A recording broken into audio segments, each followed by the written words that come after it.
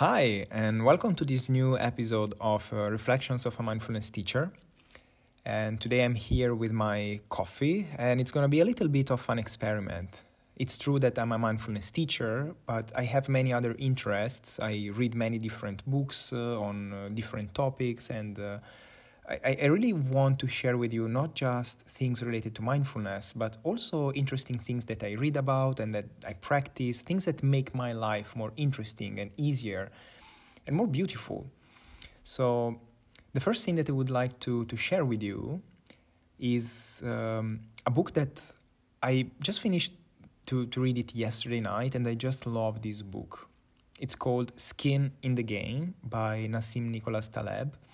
And of course, I can't make a review of this book here. It's an amazing read, so I really encourage you to pick it up.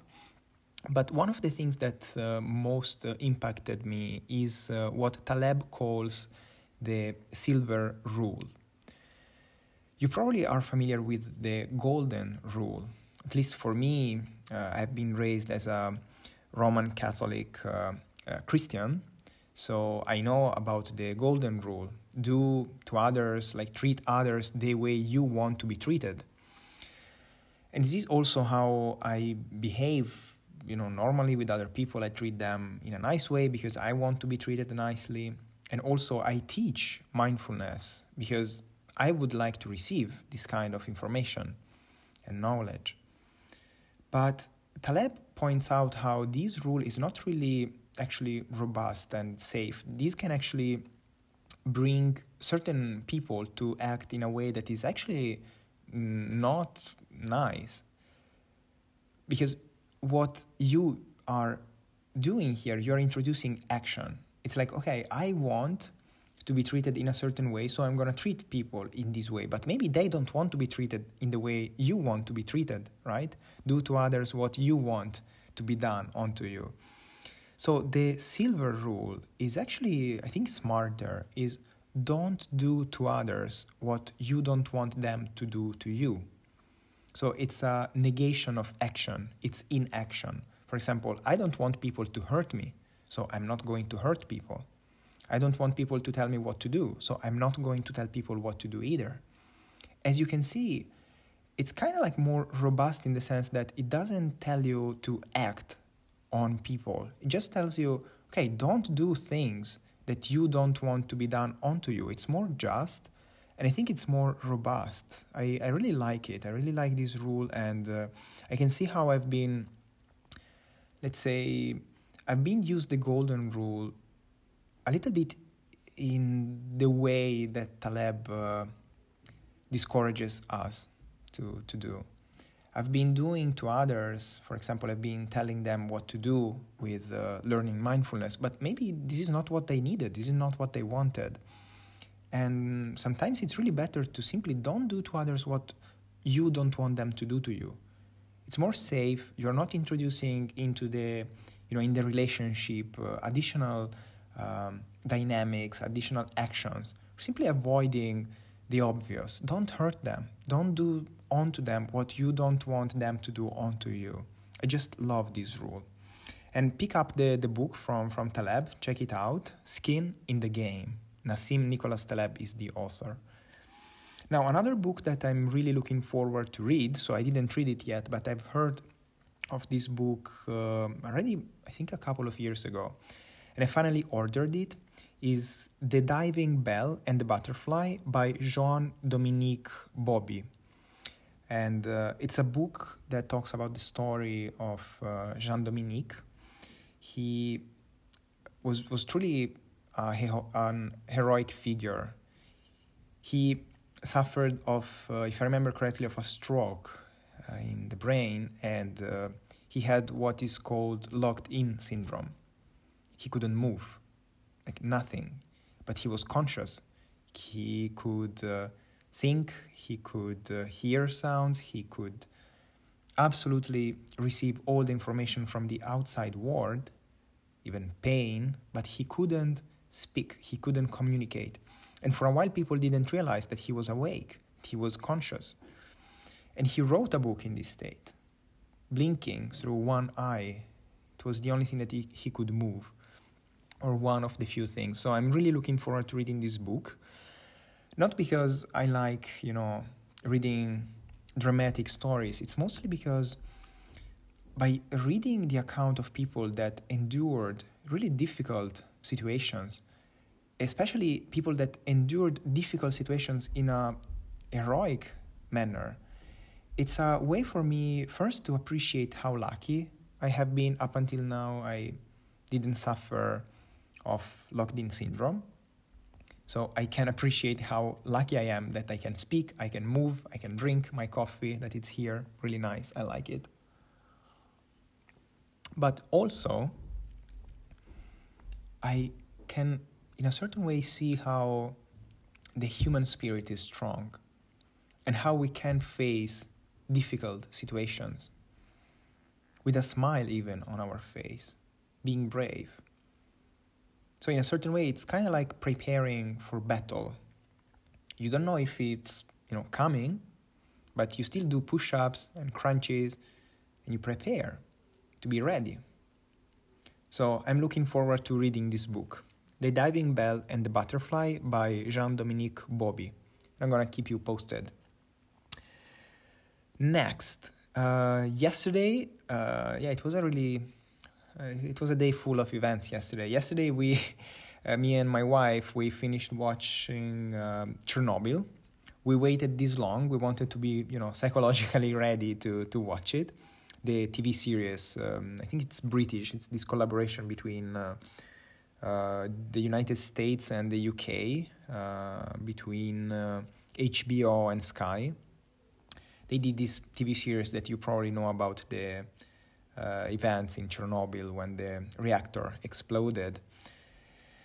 And boy, oh boy, yeah, it's a big one. It's really dramatic, and to be honest, I even cried a couple of times. And it's interesting how I had this thought, and I have a feeling that it's kind of deep, so I'm not sure. Tell me what you think about this. It's interesting how they could explain convincingly the way the reactor exploded. So it's interesting how you can tell how things got destroyed and ruined, how things changed. But it's interesting how you can't back engineer an exploded core. So once the core exploded and all the pieces are on the ground and there is this mess, you can explain how that happened. But it's interesting how the knowledge of that doesn't allow you to bring it back together. The only thing that you can do is, to contain it, or maybe to just destroy everything down and build a new reactor, but you can't bring the pieces together back again. And that's really fascinating to me. It's kind of like, only because we can explain how a really complex system got in the configuration in which it is now, it doesn't mean that we can back engineer it to a previous state. And it feels kind of deep to me, and I think it's applicable in many things. It's like, maybe you know how your business failed, but does it mean that you can back engineer it with this knowledge? No, you can't go back to a previous state. Or maybe, you can explain how your relationship with someone that you love got ruined, but does it mean that that knowledge allows you to bring it back to a previous state? No. It allows you maybe to prevent further damage or future situations like this. That's really important to know how things work, but you can't bring it back. In a certain way, I can know how my body dies and a person dies, like how the brain stops functioning and the organs shut down. Does it mean that with this knowledge I can bring the person back to life? Not really.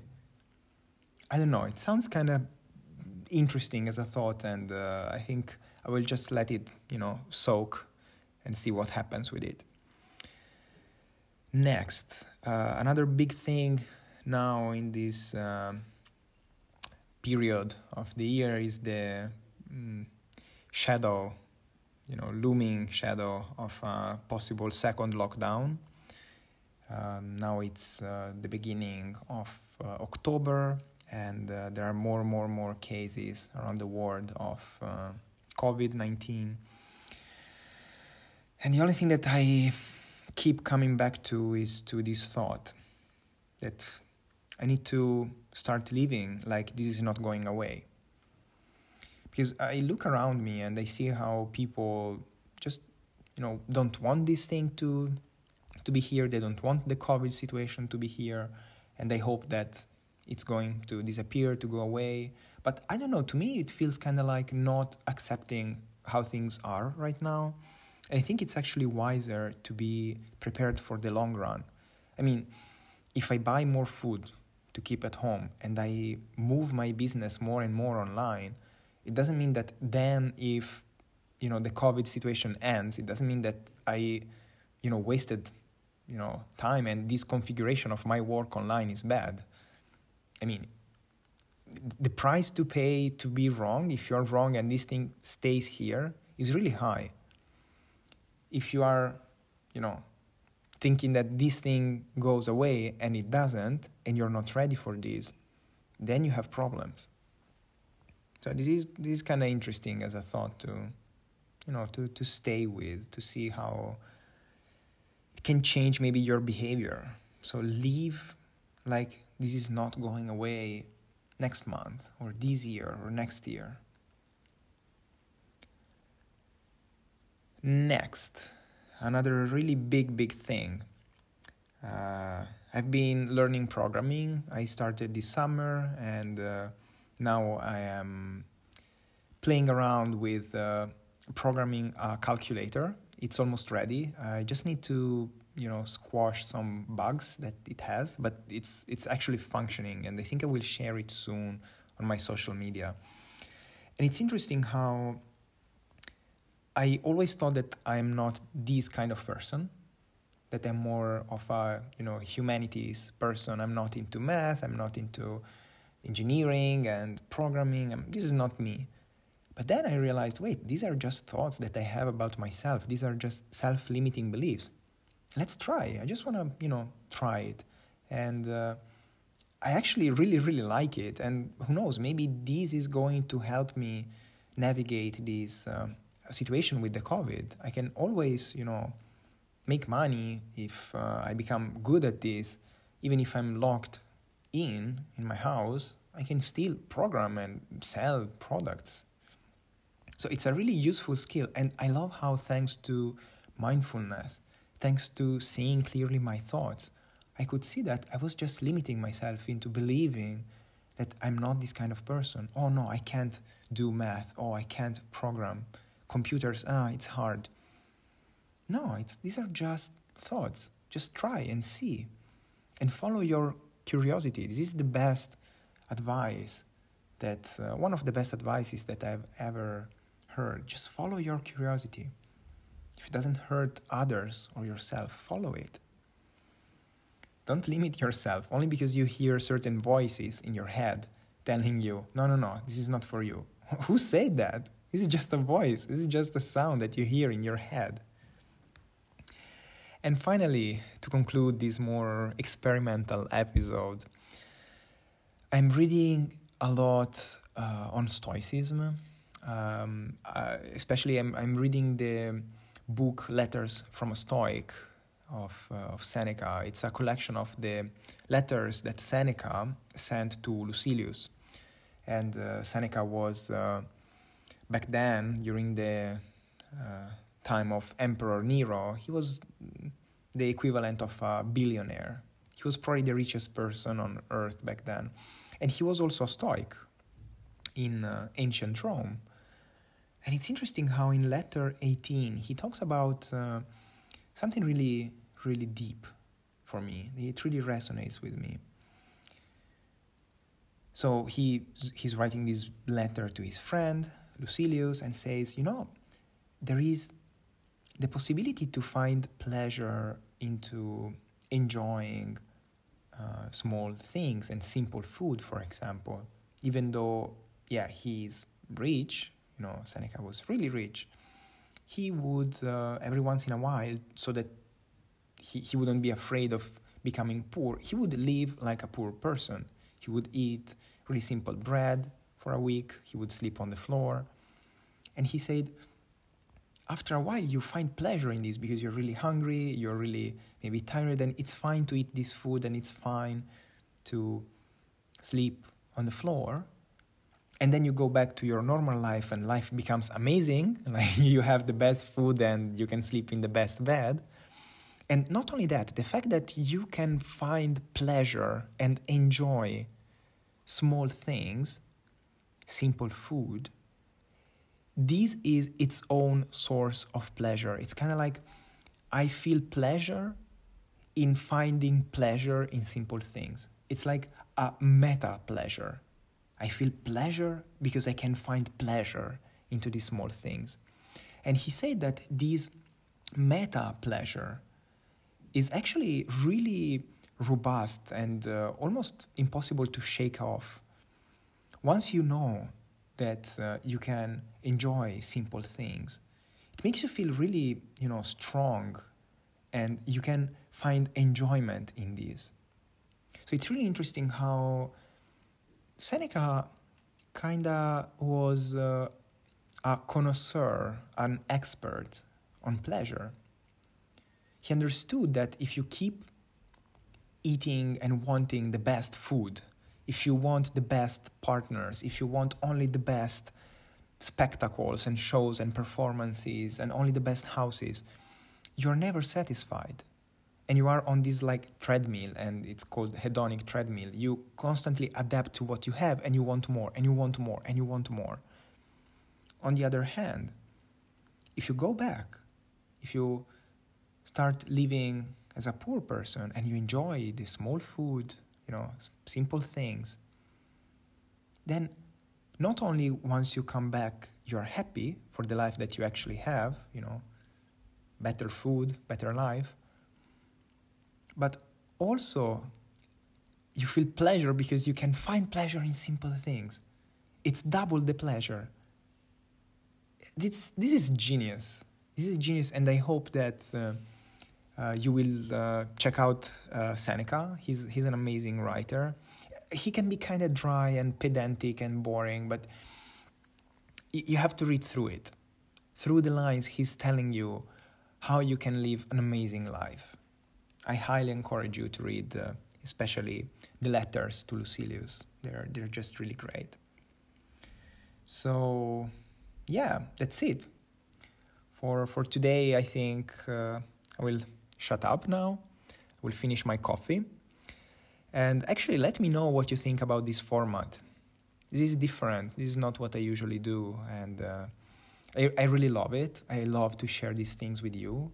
And I just don't know if this is the format that you enjoy. Let me know. You can find me on Facebook. Just check Giacomo Innocenti. Or you can find me on Instagram at I am Giaco, and Giaco is written with Giaco. I am Giaco. Giaco. So see you in the next episode.